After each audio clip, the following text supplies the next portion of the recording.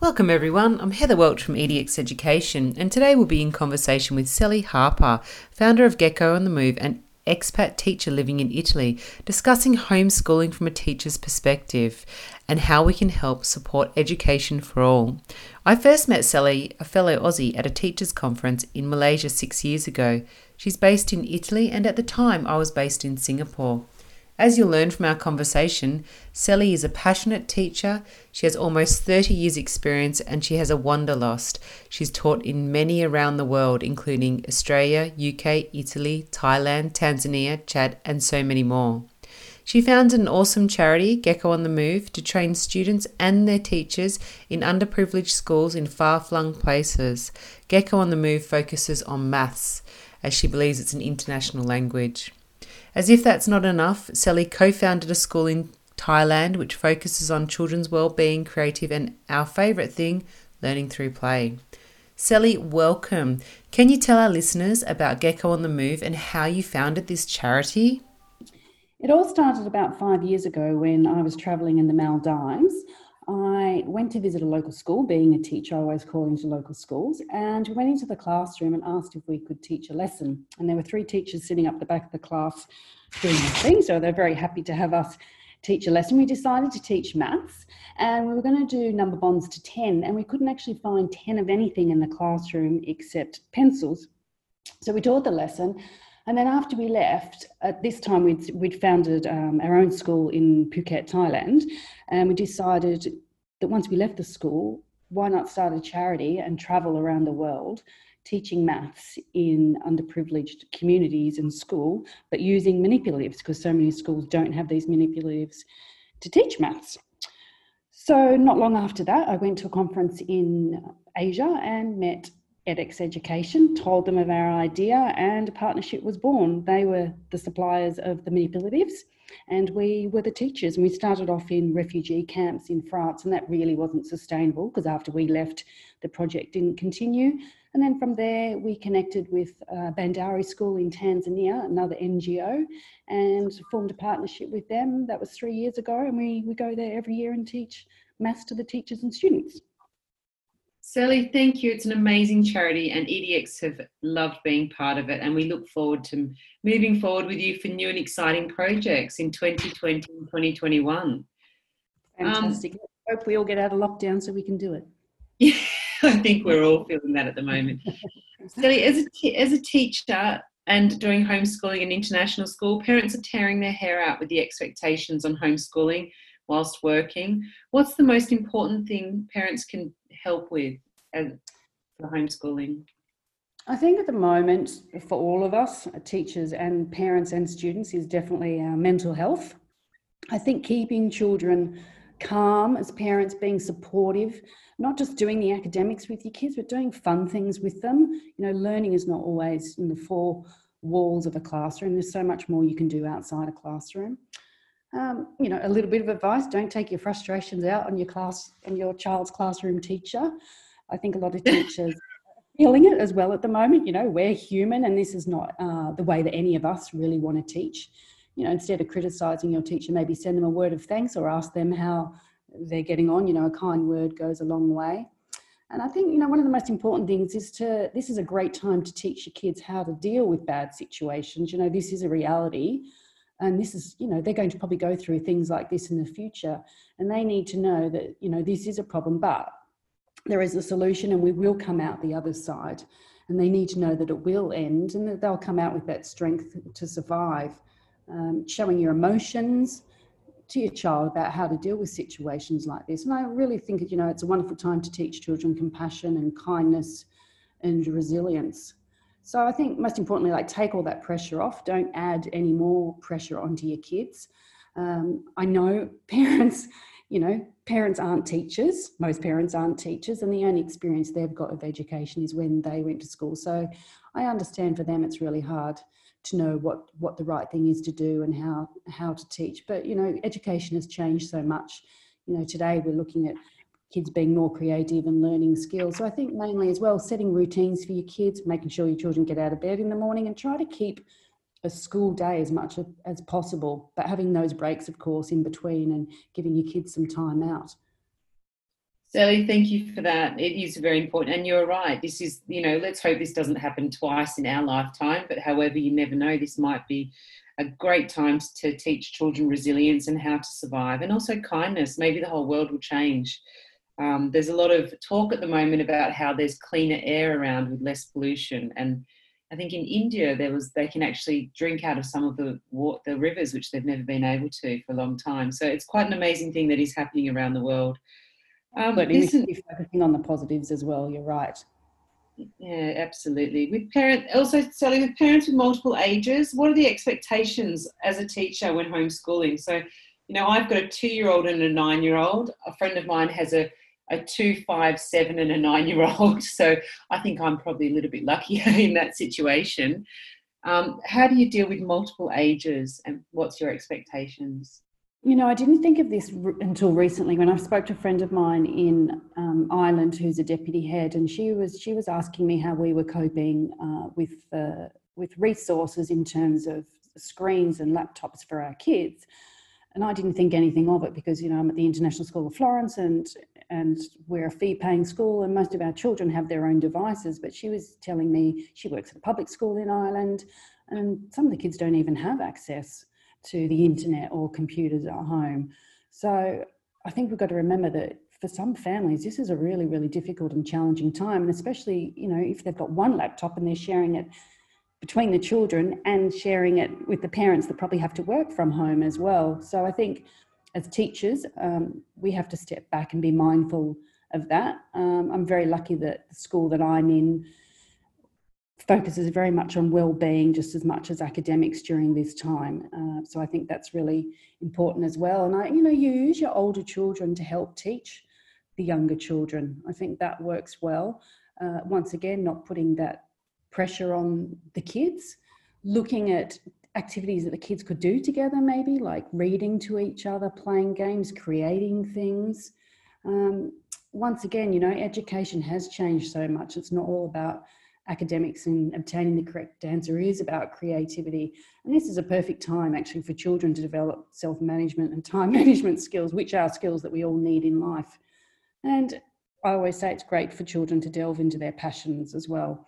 Maybe this is a great time for them to figure out what their passions are and do some self-directed learning. I think kids are much more capable than we give them credit for. So I think just not focusing purely on the academics all the time. I think that's great advice, especially focusing on the well-being. I think sometimes in schools, parents get caught up with academic. I know that my 9-year-old loves sport, but since we've been off, he's just been doing a lot of art and creative and playing guitar, because Fender have got this amazing 12 weeks free, 3 months free to learn guitar. So Sally, if you want something to do, you can learn guitar in the next 3 months as well as teaching everyone. So thank you for that. What a perfect opportunity for children to learn something new now that they might not, have tried before, and discover something new, the talent that they might have. Also, as a parent, it's been really interesting seeing how he's actually grown up a little bit too by having to self-manage have to manage himself as well, because he sees that I'm busy. I'm working, Dad's working, we're managing a 2-year-old, we're managing his time as well. We're trying to even get him some socialising, which is online, which is not great at the moment, or on the phone. However, it's what you have to do. Listen, the other thing is, do you have any tips on routines for teachers with homeschooling, things that have worked and not worked? I mean, you've been doing homeschooling probably longer in Italy than some of the other countries. Yeah, it's been a while now for us. Thank goodness.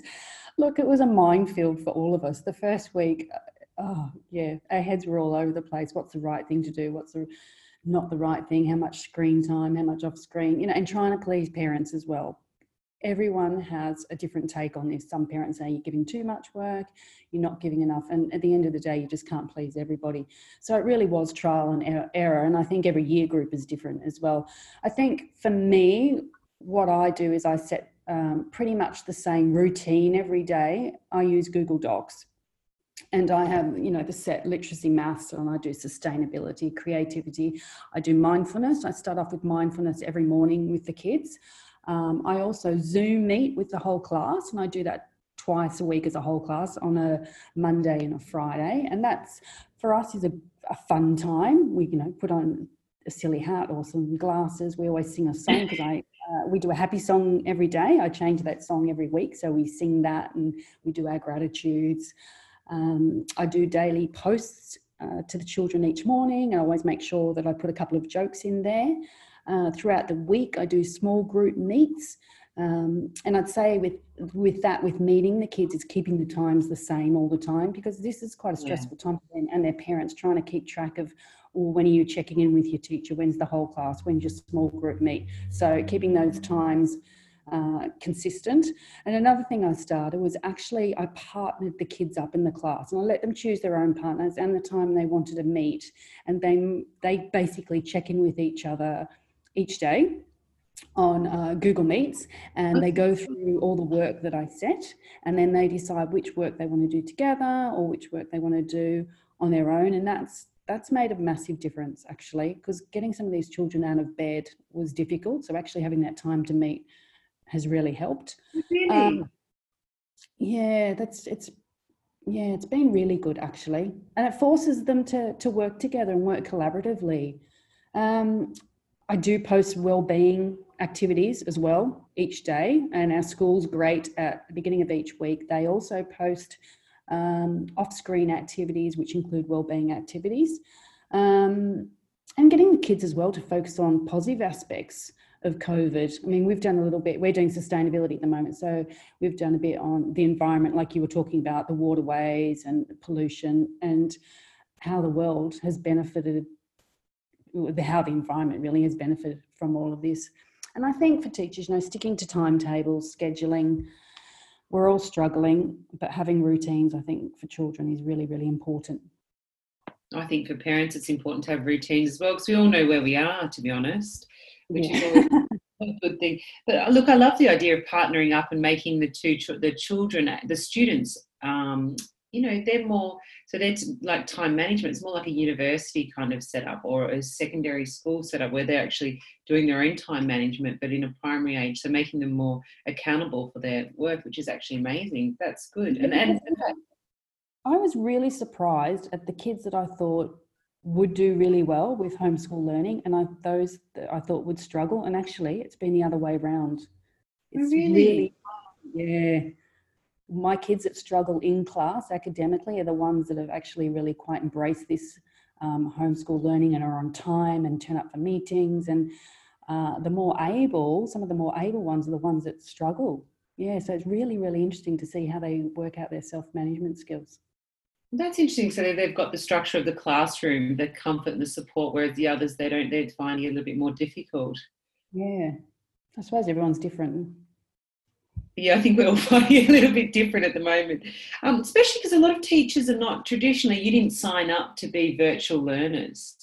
No. To be not virtual learners. You signed up to be in front of a class, and I know that my son's teacher, for example, she looked quite sad. She was in her classroom and she was doing a video for the children, and she said she's quite sad. She goes, it's very quiet, which is nice, and I'm not telling anyone to pick up pens or do anything. However, I do miss my class. And she did look like she really missed the children, to be honest. And the connection, and the one thing I love about teaching is that every single day is different. You walk in the morning, the conversations are different. You've got 20 odd personalities going on in the class. You have a bit of a joke, a laugh, but when you're doing this virtual learning, it's all, because it is so structured and it is so set, that you just don't have that banter, that fun that you'd normally have in a class, those conversations as well. I mean, even when we do our class meets, we have to all mute our microphones to start, and only one person can talk at a time. So, yeah, that connection between people is really, really important. Yeah, but I bet it's nice having that classroom. I mean, you could do a fancy dress party, I suppose, or something like that, and you could all dress up as a different superhero or anything like that. I don't know. You could do lots of things. We've set different themes. One day we had a crazy hair day, hats, glasses, masks. One parent was so sweet. It was their child's birthday, so she texted me to see if she could bring a birthday cake in at the last minute. It was funny because he was pushing his mother out of the screen, and I'm going, no, it's okay. Let your mother in. Because she had a cake. Oh, that's really sweet. Probably embarrassed. Listen, Sally, this is actually on another note. I want to know how it is in lockdown in Italy. So I was going to ask you, as an expat teacher living in one of the hardest hit countries at the moment, I'm sure we're all going to go through the same thing with lockdown rules. Can you let us know how you're able to fill your time? Filling time is not difficult, actually.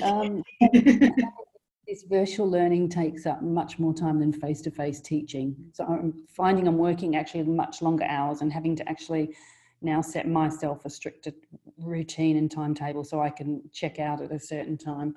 For me personally, I try to do yoga each day as well to have a break, and now I have to run the stairs in my apartment because we're not allowed out really unless we go to the supermarket, but I do pretend I'm going to the supermarket quite a lot. And for me, I'm working on the charity, reading things that I haven't done in a while. I'm in Florence and it's certainly not as bad as what I'm hearing from other people. I try to keep off the media.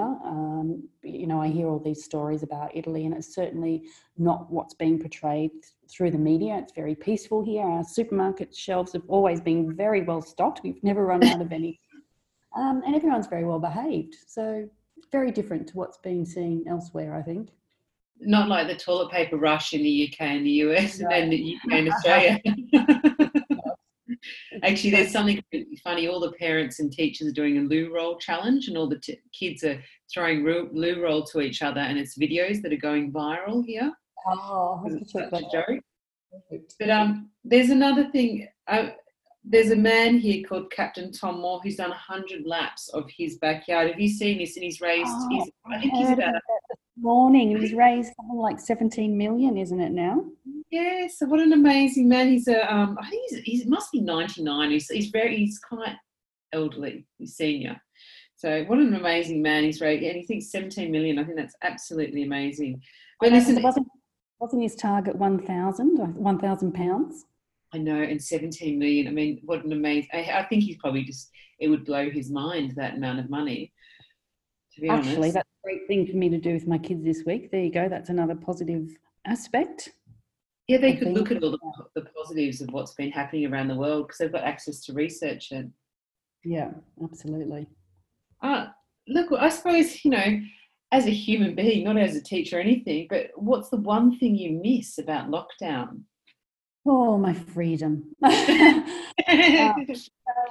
you realise how many things you actually take for granted. And for me, I'm an avid backpacker and I go away every single holiday. So actually not being able to go away this Easter was, that was tough for me actually. But now, of course, in my head is the thoughts, what happens if I can't get away for the summer? I don't know what I'll do. Yeah, so for me, I found that really challenging. Have you seen all those virtual tours that you can do? I mean, I know it's not the same. I know it's the smell, the touch, the feel, the see. No, I completely agree. You've got very itchy feet. Yes. All right, Sally, what are the top 5 things you have for keeping sane in lockdown for parents, teachers, and for kids, for everyone? Have fun. Don't look at the positives, because if you don't laugh, I don't know, a world without laughter is quite sad, really. So try to have as much fun as you can. Laugh, exercise, of course, I think. Work on your mental well-being, be kind.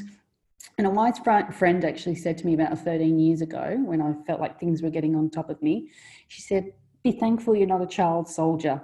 And you know what? I've never forgotten that. And I think of that all the time. Whenever I'm in a bad situation, I go, right, I'm not a child soldier. And there is always someone worse off than you. And you need to be thankful for the things that you have and the people that are in your life. And hopefully, this will make people connect more as well. Maybe people that you haven't heard from or seen in a long time. Maybe those connections will happen again.